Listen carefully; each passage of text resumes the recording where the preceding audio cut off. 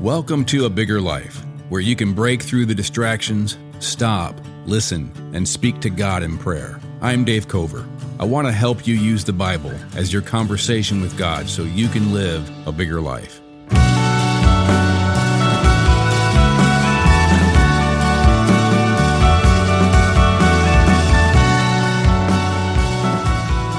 We've been looking through the highly imaginative, word-brushed kind of paintings of God's life-giving, life-creating, life-transforming power in the stories of Genesis 1 through 3, as we look particularly at Psalm 119, because as we see in Psalm 119 and in Genesis, first 3 chapters, that God's Spirit, God's creative, life-giving Spirit is inseparably linked to God's Word. And Genesis 3 is a powerful picture of the resulting dysfunctions in our life, in every human heart, after the man and the woman, Adam and Eve, chose to transgress God's one commandment. So God had all these trees. He caused to grow all these trees out of the ground that were, as it says, pleasing to the eye and good for food. God's wanting to give us physical delight and beauty and all this abundance in the Garden of Eden, and that we were to spread that throughout the earth, that abundance and that beauty and that physical delight. But there was one tree, one commandment that God said, don't eat from that. And as we saw in the story of Genesis 3, the man and the woman were deceived, but they were deceived because their own heart wanted to be like God. And they were deceived in thinking that somehow God's one commandment was, well, that was where abundance would be found. And all the abundance that God allowed in his will, that was scarcity. And it was, of course, inverted completely.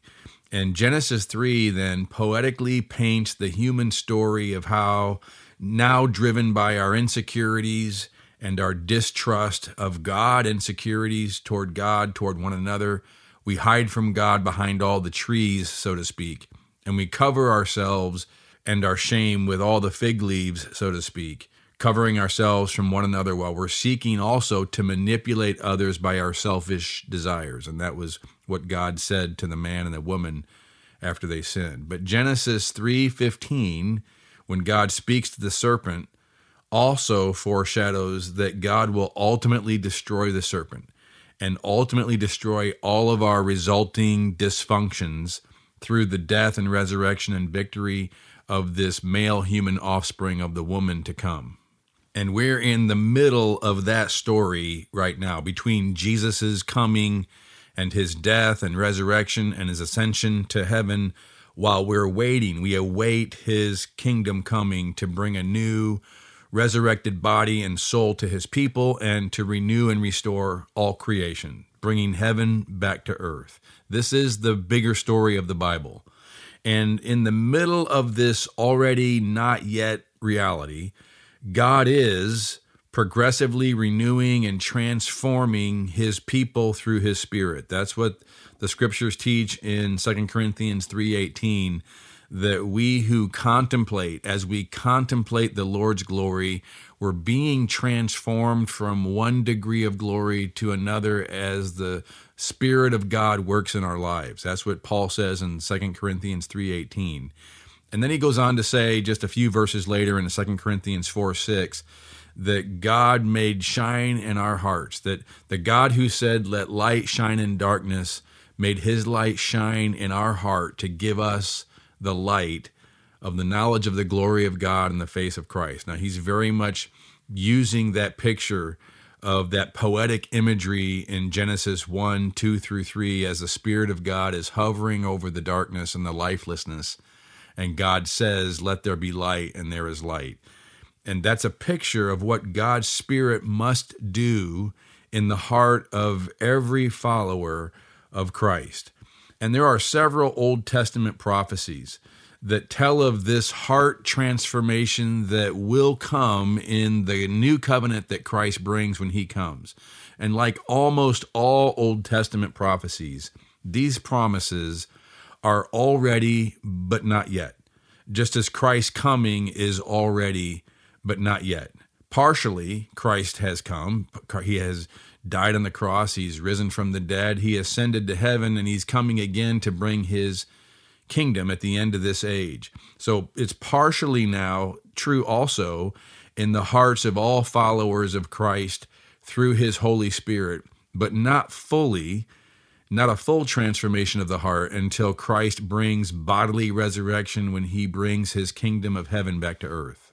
But there are these Old Testament promises, these new covenant promises. For example, in Jeremiah 31:33, God says, "This is the covenant. This is the oath unto death, so to speak. This is the solemn oath, the covenant I will make with the people of Israel after that time, declares the Lord." Now remember, we are the people of Israel. We are the descendants of Abraham, Paul says in Galatians 3 and Romans 4.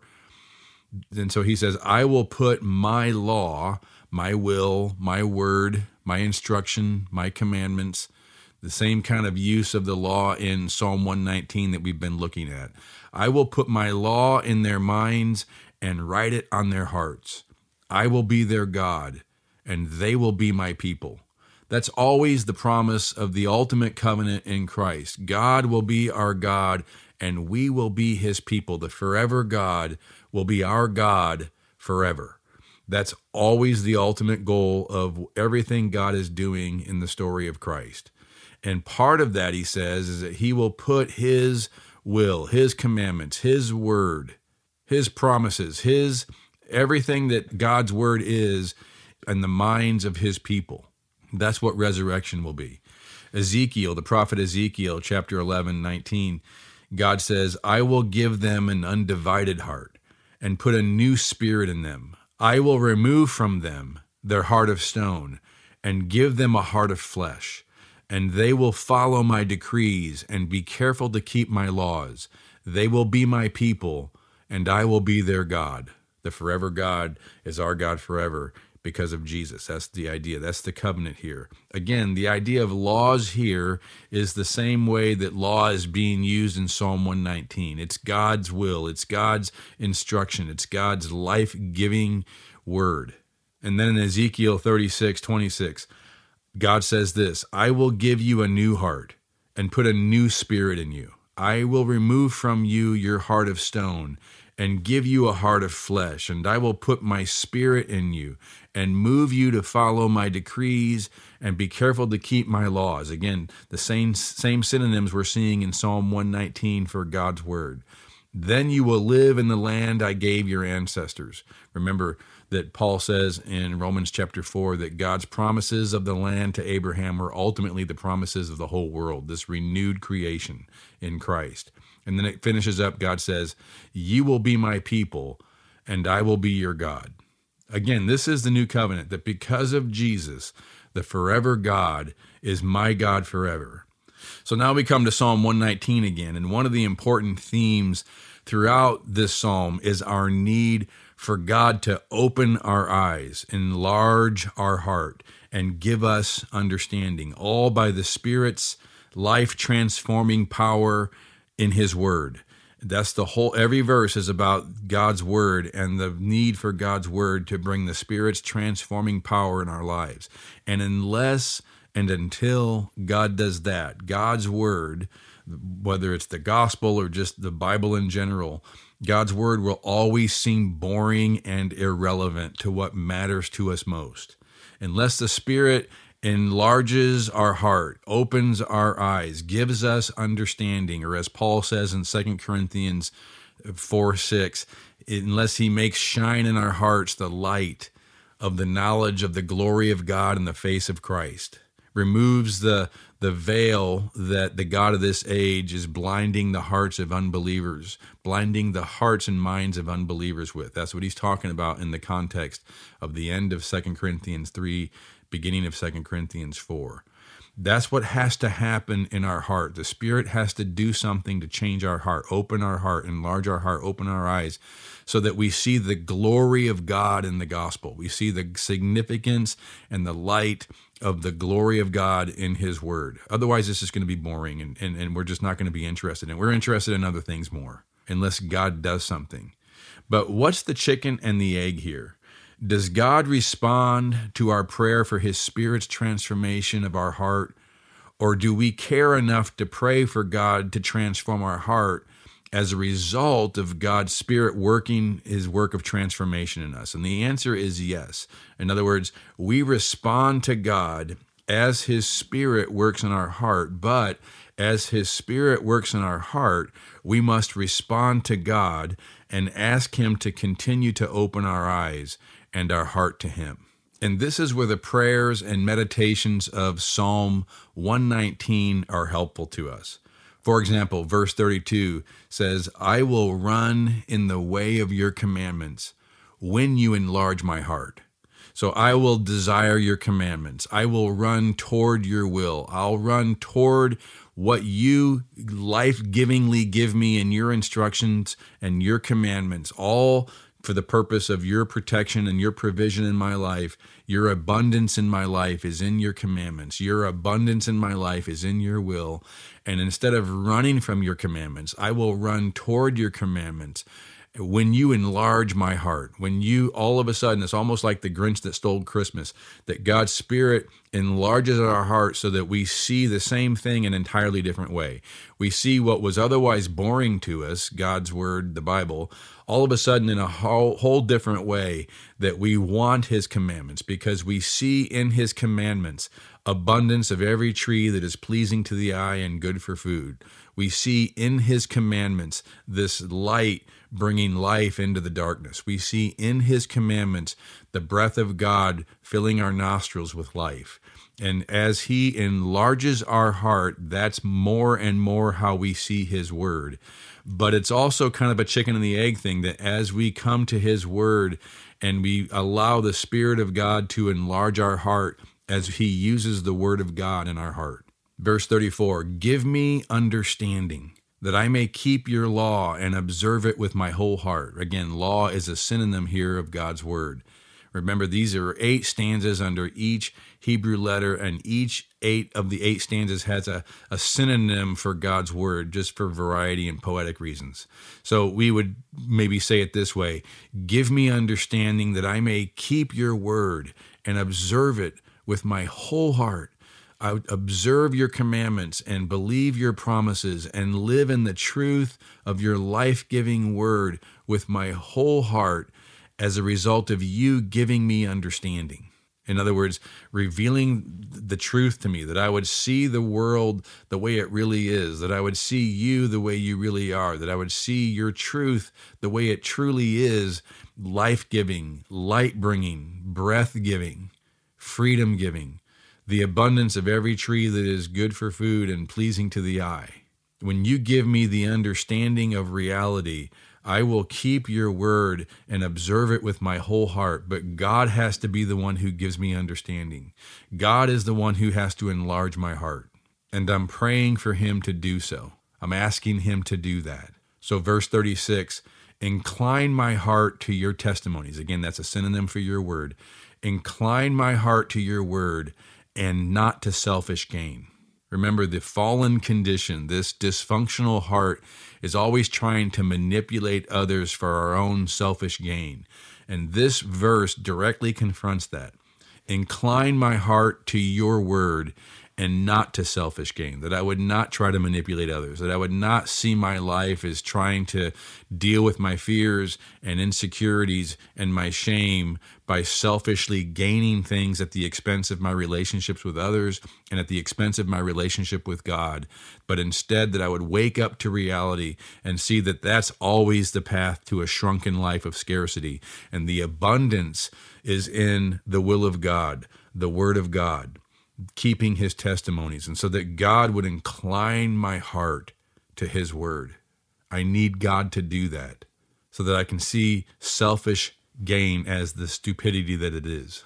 I'm clutching a key that's to a dungeon, and I think it's to a door to a whole new world, but it's just a key to a dungeon, and the door to the whole new world is in God's word and God's commandments. And so incline my heart to your word and not to selfish gain. Verse 18, open my eyes that I may behold wondrous things out of your word, out of your law is what it says, a synonym for your word. Open my eyes that I may behold wondrous things, the wonder of God's word, this enchanted world, this world that God is wanting to bring abundance through Christ and his kingdom, through resurrection and restoration, to transcendent beauty and glory. And even now, Paul says, the Spirit of God is transforming us from one degree of glory to another by his Holy Spirit as we contemplate the Lord's glory, as he opens our eyes, that we would behold wondrous things out of his word, out of his gospel, in his promises, of what it means that the forever God is my God forever. Verse 73, your hands have made and fashioned me. Now we're going back to Genesis 2:7, that God created the man from the dust of the ground, and he breathed into his nostrils the breath of life, and he became a living being. Your hands have made and fashioned me. Give me understanding that I may learn your commandments. Again, commandments here is a synonym for God's word, but it is also true that God's word has his commandments, his life-giving, life-bringing, protective commandments to us. So your hands have made and fashioned me. You know me. You know what makes me happy. You know how you have created me and what will fulfill me and what will satisfy me. You know the trees that are pleasing to the eye and good for food, because you made me for them. Your hands have made and fashioned me. So give me understanding that I may learn your commandments, that I may learn to live within your will, that I would value your commandments as the life-giving commandments that they are, rather than I think I'm being fooled by the inversion of scarcity and abundance, and I think they're life-constricting commandments, but they're life-giving commandments in the kingdom of God, where the forever God is my God forever. So verse 11, I have stored up your word in my heart that I might not sin against you. It's God's word stored up in my heart. This is the whole point of what we're doing in this podcast. We're storing up God's word in our heart so that we don't get fooled by the prosperity inversion, the blessing inversion, the abundance, scarcity inversion of the serpent, but that we see God's commandments as life. And so when I store up God's word in my heart, I don't sin against him, because sin is stupidity. Sin is believing a lie. Sin is believing the abundance, scarcity inversion.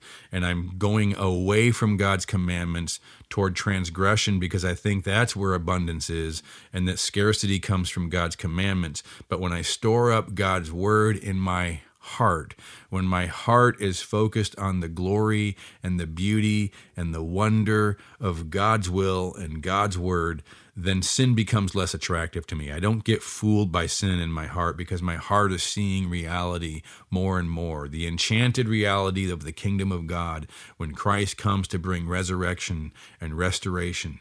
Verse 104, through your precepts, as a synonym for your word, through your word I get understanding. Therefore I hate every false way. Sin is a false way. It's a lie. And when I can see transgression as the false way, it's not going to make me happy. It's not going to satisfy the heart, because God is the one who made me and fashioned me, and he knows what is truly every tree that is pleasing to the eye and good for food to me. That's where his commandments lead me. And so I'm not going to chase a false way. I'm going to reject the false way, because God's precepts, God's word has given me understanding. Verse 133, keep steady my steps according to your promise, and let no iniquity get dominion over me. Now, sometimes iniquity gets dominion over us and we don't even know it. It just becomes a pattern of thought and a pattern of belief and a pattern of desire. And what we're saying here is that God, your promises are what free me from the dominion of iniquity. So keep steady my steps according to your promise. More and more open my heart, incline my heart, enlarge my heart, open my eyes, give me understanding of your word, of your promise, so that no iniquity gets dominion over me, that I would be in bondage to its darkness, in bondage to its chaos, in bondage to its lie of inverting the abundance scarcity equation. But it's the power of God's word that does that, because that's what the Spirit of God uses in our life, because the Spirit is the author of God's word. Verse 133, make your face shine upon your servant and teach me your statutes. Again, that's a synonym for your word. Make your face shine upon me and teach me your word, because it's by your word, it's by teaching me your word that makes your face shine upon me. Your word is the word of your Holy Spirit. It's your Holy Spirit that hovers over my darkness and says, let there be light, and there is light. And your face shines upon me as I bring your word into my life. Make your face shine upon me and teach me your word. Verse 161. Now listen to this. Princes persecute me without cause, but my heart stands in awe of your words. When I think of princes in our day, it's the elite. It's whatever the inner circle is. It's whatever is the cultural prince of our day, and princesses and princes that do persecute us without cause. They can make us intimidated to follow the commandments of God.